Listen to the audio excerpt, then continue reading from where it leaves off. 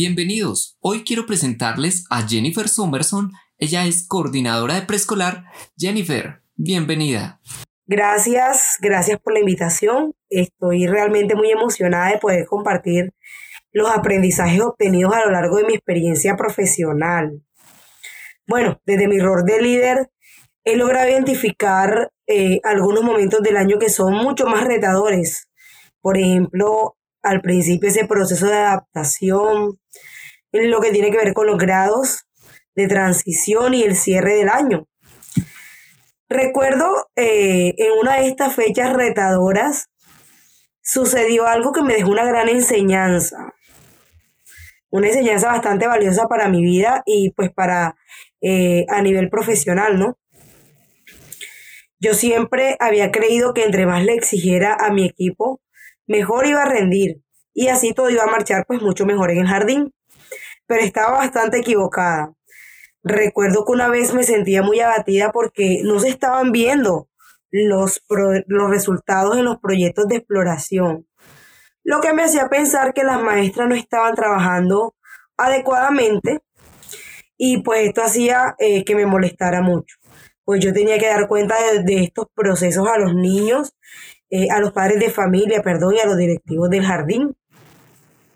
Llegaba en las mañanas y a mi equipo le daba una serie de tareas, corregía sus planeaciones y sus informes, y a pesar de que ellas ajustaban lo que yo les solicitaba en el papel, en los espacios no se veía reflejado nada de lo que sucedía con los niños.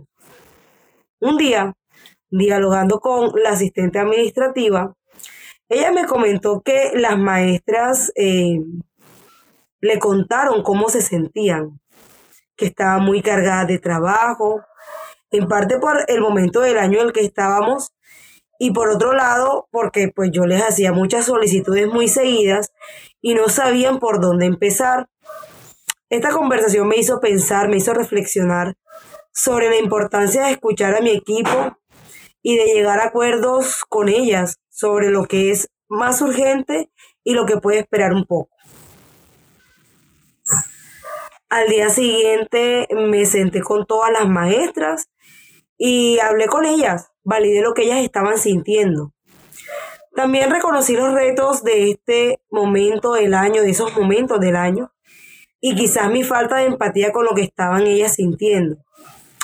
Luego las animé a dialogar sobre cómo se sentían y llegué a acuerdo con ellas para lograr sacar adelante todo lo que se necesitaba como equipo.